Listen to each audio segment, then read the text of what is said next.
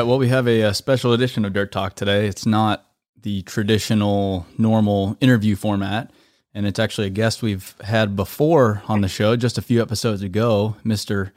Herb Sargent of Sargent Corp.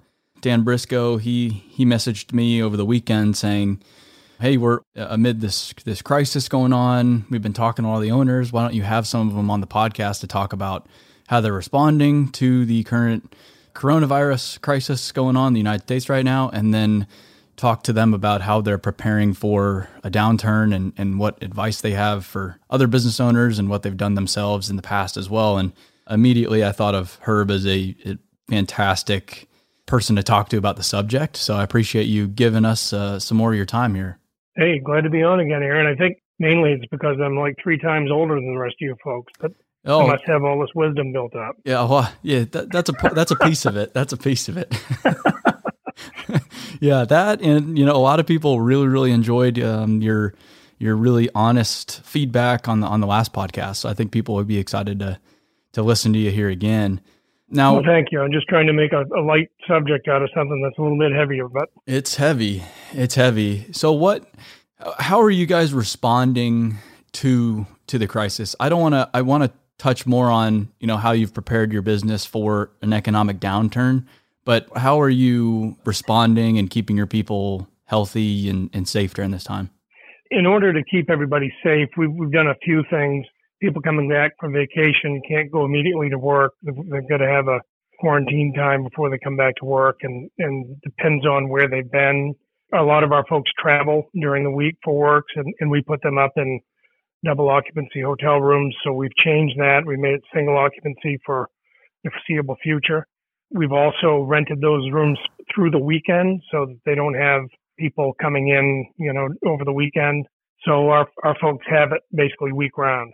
That's been like the biggest policy change we've made in terms of our offices not shut down, but a lot of our administrative staff is working from home. Our estimators and PMs are in here just because it's so difficult to transport everything they have, plans and everything else to the house.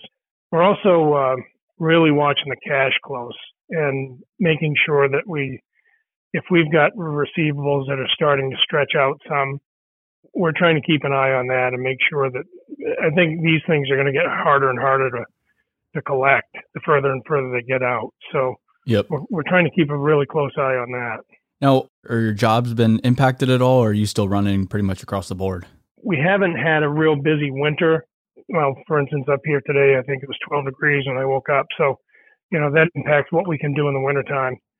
But we have had some projects ask us to go to 4-day weeks, and we haven't really figured out what's behind that. But most of our public work, we do a lot of highway and airport work, and most of that work remains unimpacted as yet, although we're hearing some kind of talk about, the inspectors don't want to be on the job sites and be exposed.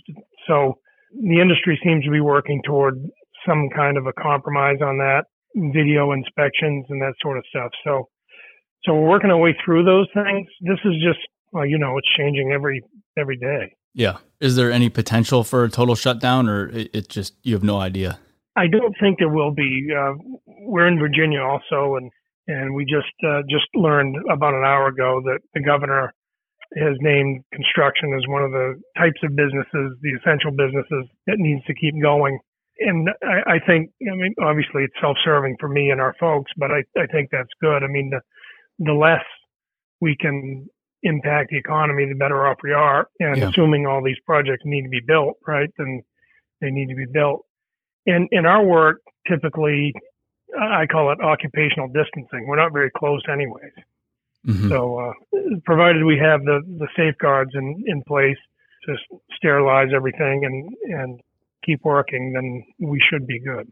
And you guys are in multiple states, so how are you communicating with the whole team during this? Because I know communication, it's vital regardless of what's going on in the world, but right now it's extremely important. It starts with you, and how do you get the new policies and changes and information down the chain of command to different states from, you're in Maine down to Virginia. How's that been playing out? We came in a week ago Saturday, the leadership team and me. We went down through and put together, everything we could put together, everything we knew. We literally emailed that out. We didn't want to rely completely on the chain of command. So we wanted everybody to have the information. So we emailed those memos out to everyone. And then within 2 days, there was more information. So we emailed more memos out to everyone. And we've asked our superintendents and our leaders in the shop to talk to our folks and review that information. And then last Friday, we decided we got an inspiration from you, Aaron, and we decided to do a podcast. And one of the things is the communication we send out, the mail we send out. It's hard to get a good warm feeling from that. I mean, if I were Mark Twain, I couldn't put the right feeling, the right inflection in it. And the feedback we got from the podcast, which went out Friday, and it looks like probably 80% of our employees downloaded it, was that it was really good. And, they could tell that we had fun on the podcast, but there were serious matters we had to discuss. But in the end, we're all in this together. And that's the one thing that I hear over and over that has got to be true, is that we're all in this together. Yeah. And to get that message out there that we're going to work through this. We feel really good about our backlog. We have strong backlog, and so feel good about getting through it. And that's how we communicated. Okay. Now going into, and you had sent me some notes here, your very first point you make is the owner is the first one to make sacrifices. And this is important. And I would have brought this up even if you didn't write this down, because we had our, roundtable coming up April 1st. And we had sent a note out to all the executives coming a few weeks back before this had really unfolded the way it has, saying, hey, unless there's any major development, we're still planning on having it. You said, yep, I'll be coming as well as every other executive. And then you had messaged me about a week ago now, before we had officially postponed the event, saying, hey, we just enacted this policy that doesn't allow people to, it cuts back on travel, and I need to be following that. So I can't come out to the meeting because of, this new policy our company has. You, as the owner of the company, could have easily said, well, that just doesn't apply to me. Yet you were the first one impacted by that. It sounds like an obvious question, but I feel like it just doesn't play out in reality like this. Why is the owner the first one to have to make the sacrifices? I just think it's important. I mean, it's hard to get people to follow if you don't lead the right way. And yeah, and that was, I believe, the afternoon that we made the decision. We banned all travel, all company travel. And I said, well, this is the deal. It's got to happen this way. Sometimes when you head off to a warmer climate, it looks like a little bit of a junket anyways to people. Yep. And for me to declare no travel and then just to head off to, I think you said to me yesterday, it was 70 degrees down there and I'm freezing my ass off up here. But yeah.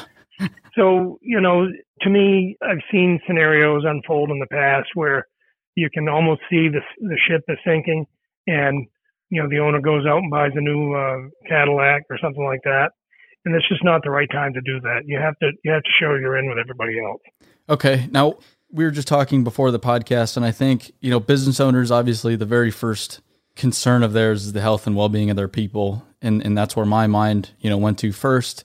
And then once you've done as much as you can there and continue to do as much as you can as the situation unfolds, your mind immediately then goes to money and keeping the business going and what the economic impacts of this are going to be. So I want to talk to you about just preparing for a downturn, coronavirus or no coronavirus. Economic downturns are a reality of life and business. How have you prepared for a potential economic downturn? How have you prepared your business for something like this? So we started meeting about 8 months ago and literally had meetings with all our management, and we called it contingency planning. The idea that, we can only keep going up and up and up so long, right? Something's going to happen. Yeah. And we sure didn't see this. To be very clear, we didn't see this, but we did see that there were different signs out there. And through some of the consultants that we work with, FMI and others, it's like, okay, things are starting to soften up a little bit. So we started to make plans. We started to look really closely at our backlog and really closely at what do we have for assets around here that are kind of legacy assets that don't really it's like having a pet oxen out front. All you do is feed him and he doesn't. So we monetized a few of those things. We had a couple pieces of real estate that we sold. The bottom line is I'm trying to generate cash because cash is the only thing that's going to get you through. Yeah. So we started doing that about 8 months ago. And knowing the backlog in our customers, we decided to try to lean a little bit more toward public work than commercial work because the public work just has a little bit more certainty to it. And then I guess part of that all is determining what's in our control. And because, that's the only thing we can do, right? The things we can control, we got to determine what's outside our control, what's inside our control, and try to mitigate those things.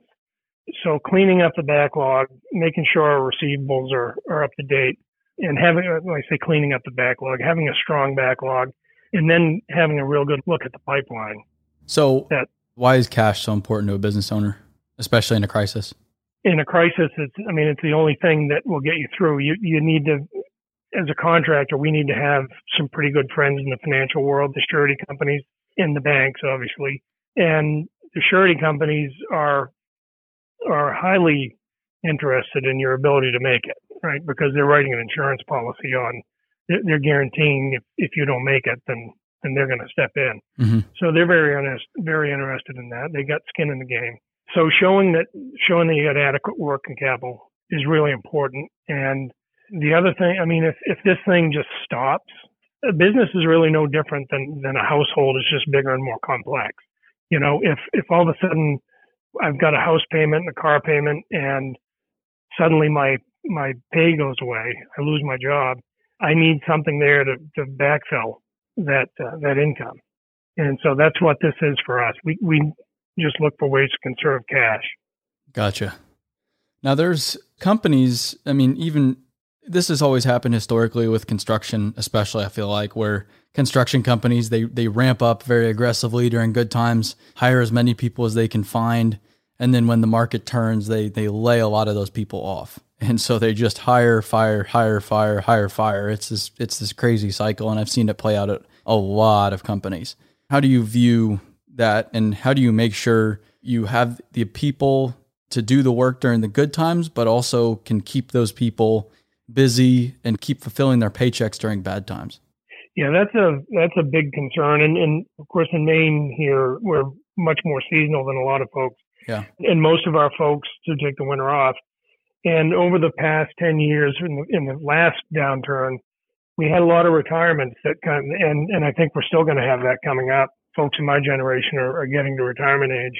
And so that's part of what tempered our workforce issues, not having too many back in, say, 10, 11, 12. Although we did have a really strong backlog through, say, 2012. So keeping a long backlog, is probably the best antidote to a crisis, to a recession. In the last one, we had a good backlog. And this one, we have an even better backlog than we did last time.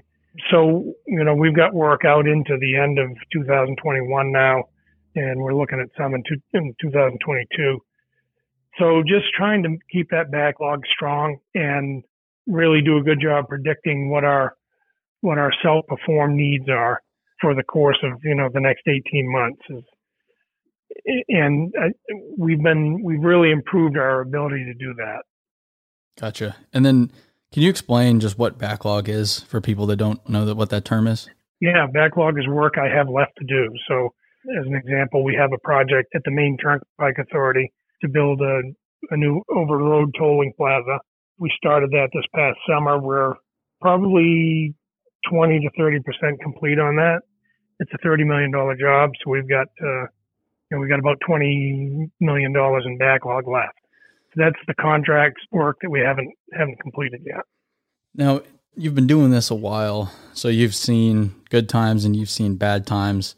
What are the mistakes you've seen companies make during good times that catches them off guard during bad times? Well, my grandfather used to have a saying that contractors don't get in trouble in the bad times. They get in trouble in the good times. And it manifests itself in the bad times. Yeah. So some of those mistakes are growing overhead too much, overspending on equipment or other resources, and when the money's flying in, it's easy to make sense of all that. But, when the money stops flying in and all of a sudden, the payments keep coming along and the overhead, you have to keep churning through those folks, putting into place costs in your overhead that are not easily unboltable. So we do have a few things that we've been spending money on that we've said, we're going to keep doing this.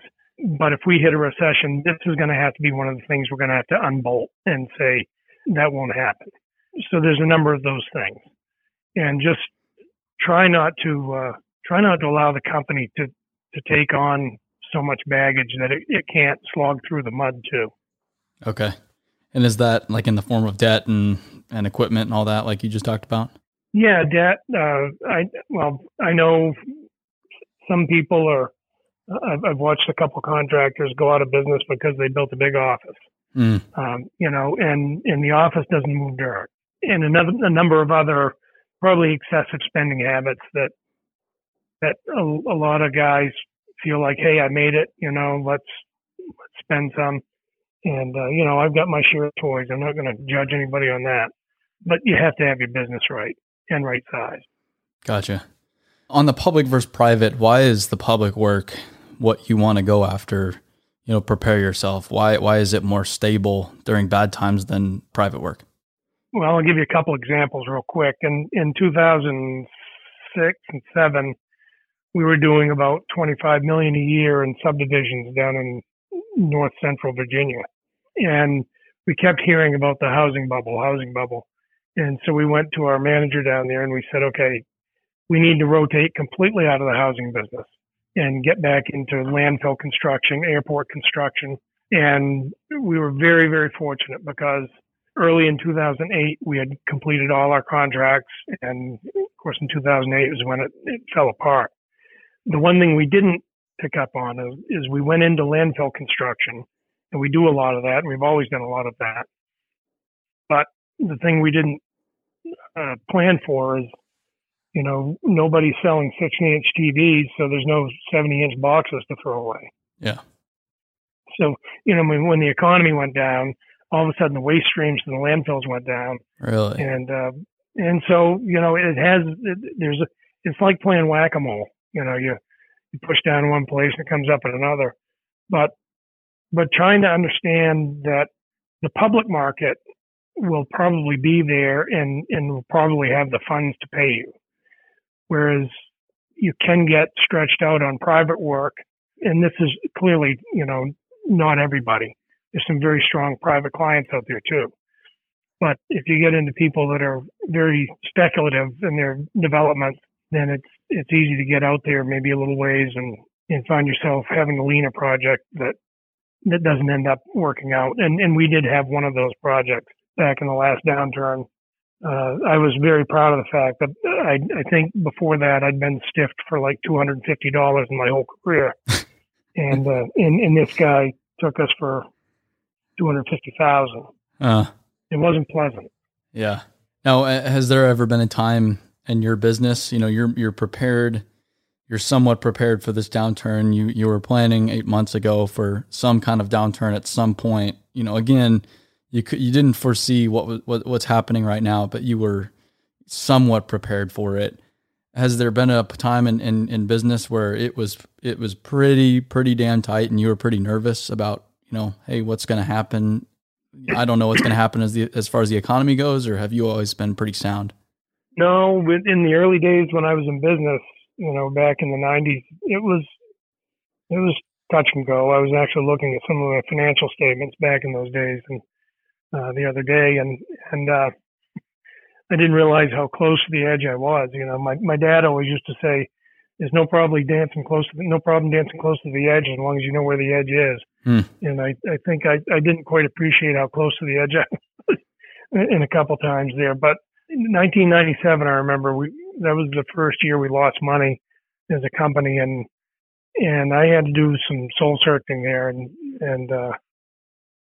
figure out how to make it work again. And with some help from the bank and some financing, we pulled it together and were able to pull it out of that. But there were some really thin times payroll wise when when we're writing the checks and, okay, do we have that money?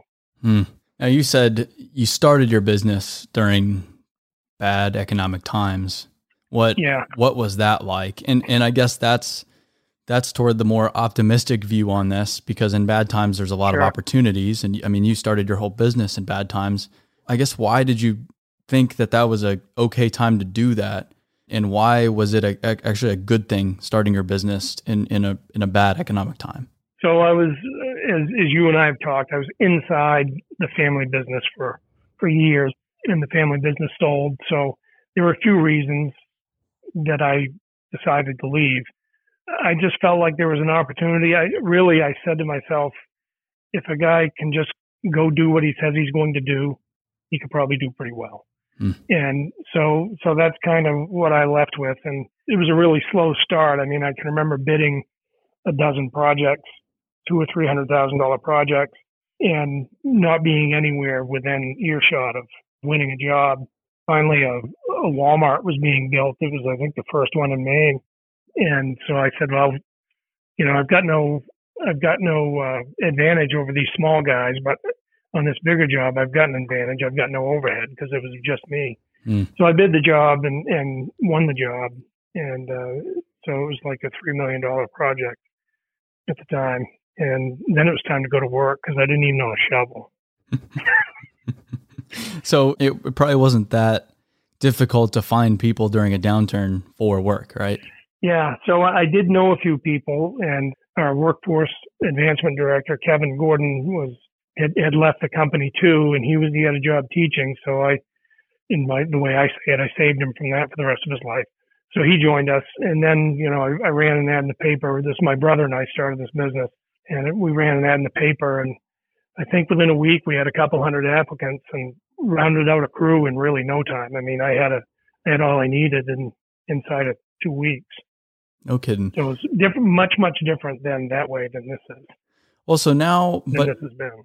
So that goes to now, and you made a note about this, continue to develop people during a downturn and hiring and all that. Why is it important when you're struggling to just meet payroll to continue developing and investing in people? Because many business owners might see that as a place to cut back. Why push on that during a downturn? Because that's the mistake I made in the last downturn. So you guys all get to learn from me on this. In the last downturn, we did not bring in new people. And as a result, we've got like an age band in the company that's not populated. And those are the people, if we had developed then, we probably could do 50% more work now. Wow. But we did not spend the money. We did not underpin the retiring ranks very well. When I look back at that last recession, that was my big mistake.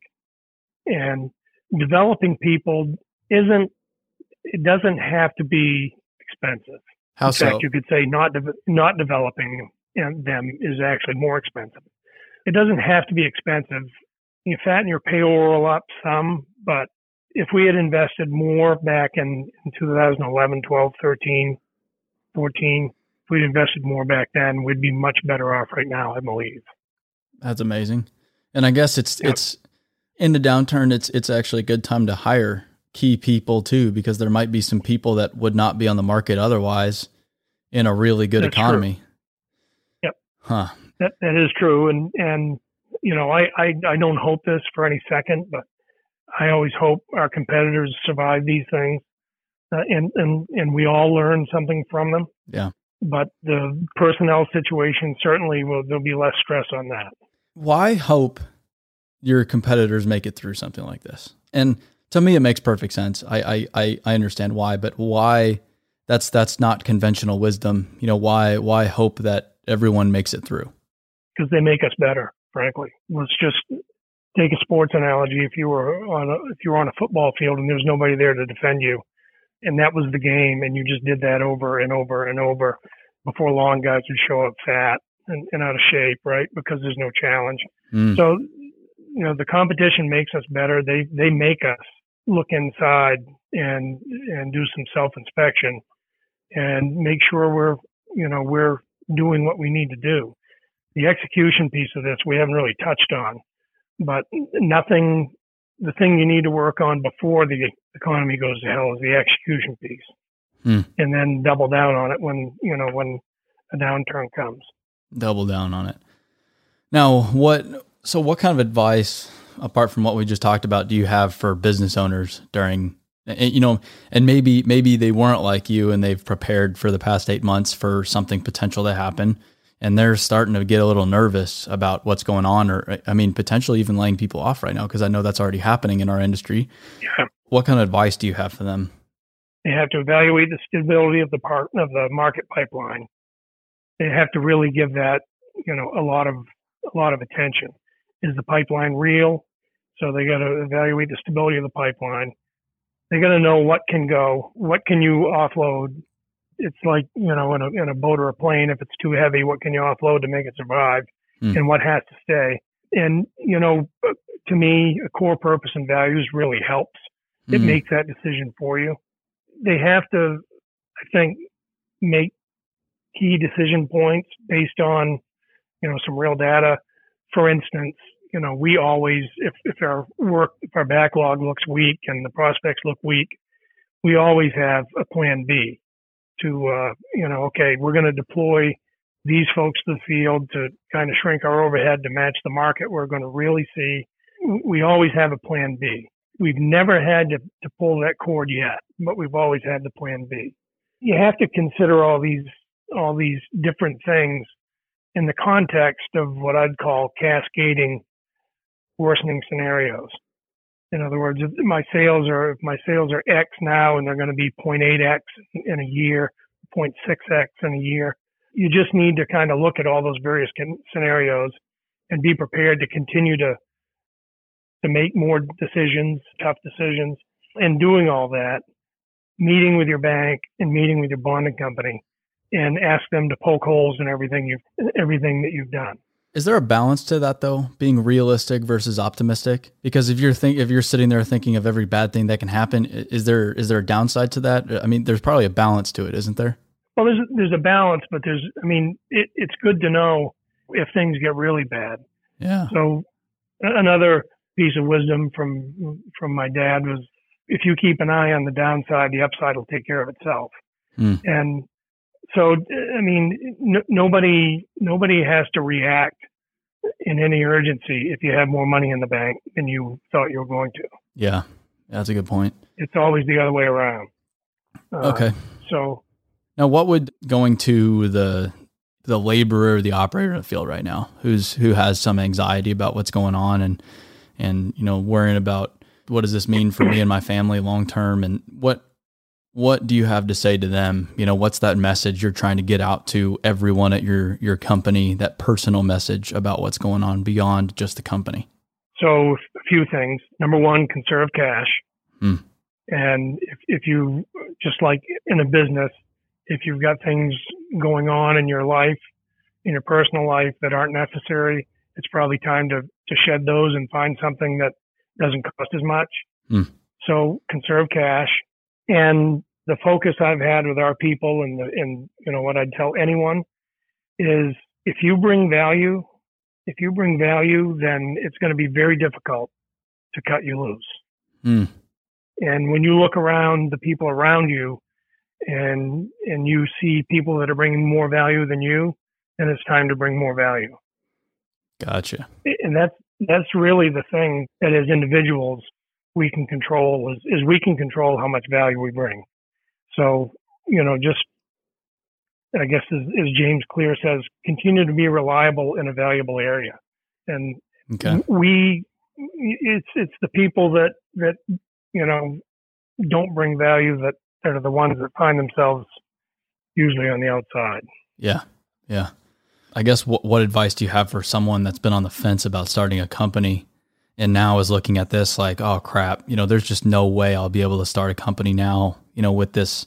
And now my plan is, I have my perfect plan. Now there's a wrench in it, with the economy, and I'm not going to be able to do this. What do you have to say to someone like that? Well, I already said that I started my own business in a bad economy. So if I told people not to do it, that would be disingenuous. Yeah. But this particular situation is a little bit different. And because I listened to an economist actually today, but Tasha and I were talking about him in our podcast on Friday, and he feels like this is going to be a really steep economic drop, but he feels like it's going to be fairly short and a steep return back to maybe not where we have been, but back to a more reasonable. I think a lot of people would tell you this has not even been a reasonable economy. So his idea is it will be coming back soon. I'm going to say, he didn't say how many months, but I got, within a year. Maybe that's just totally crazy optimistic. I don't know. But his point is that there's going to be a lot of pent up demand and when this thing finally works itself through. Having had the education that I have since I started my business, I would say, if you can hang on until you can see that uptick and then maybe pull the trigger, that might be a better way to go. And just really, in the meantime, get your business plan, make it bulletproof and continue to build up some cash reserves so that when you do start, if you have good opportunities, you can take advantage of them. There's a lot of anxiety and stress happening right now. Is there anything what gives you anxiety? Is there something that worries you on the big picture side of things, on the macro side of things, or are you just, focused on executing the plan you've been executing all along? Absolutely. There's some anxiety in the big picture side of things. I mean, we're very fortunate. For instance, if this thing only lasts for a year or so, the way this one economist is talking, we probably got a pretty good bridge across that with the backlog we have now. It's not like Indiana Jones on a rope bridge that's, going to fall in. So we've got a pretty good backlog. So, I'm still watching all that, keeping an eye on that. Just the anxiety I have right now is just how quickly things change. And we were running around here Friday thinking there may be just a total lockdown and nobody's even going to be able to go to the office. So we're running around with setting people up with laptops that have desktops and so they can work from home. But really the overarching is people. You and I have had a chance to talk a few times and I don't think it's any secret the love that I have for the people that work here in our business and what we've got, I feel is pretty special. And, I want us, we mentioned last time, we're going to be 100 years old in a few years. I want us to start talking about our 200th anniversary, not, holy shit, we're going to make it to 100. Yeah. And we are in real good shape. Our cash position is the best it's ever been. Our plan is working. And I don't say that in a boastful way. I only say it because I may have left the impression earlier that we're not, but just making sure we can support the folks that go out there and churn for us every day. That's the big thing.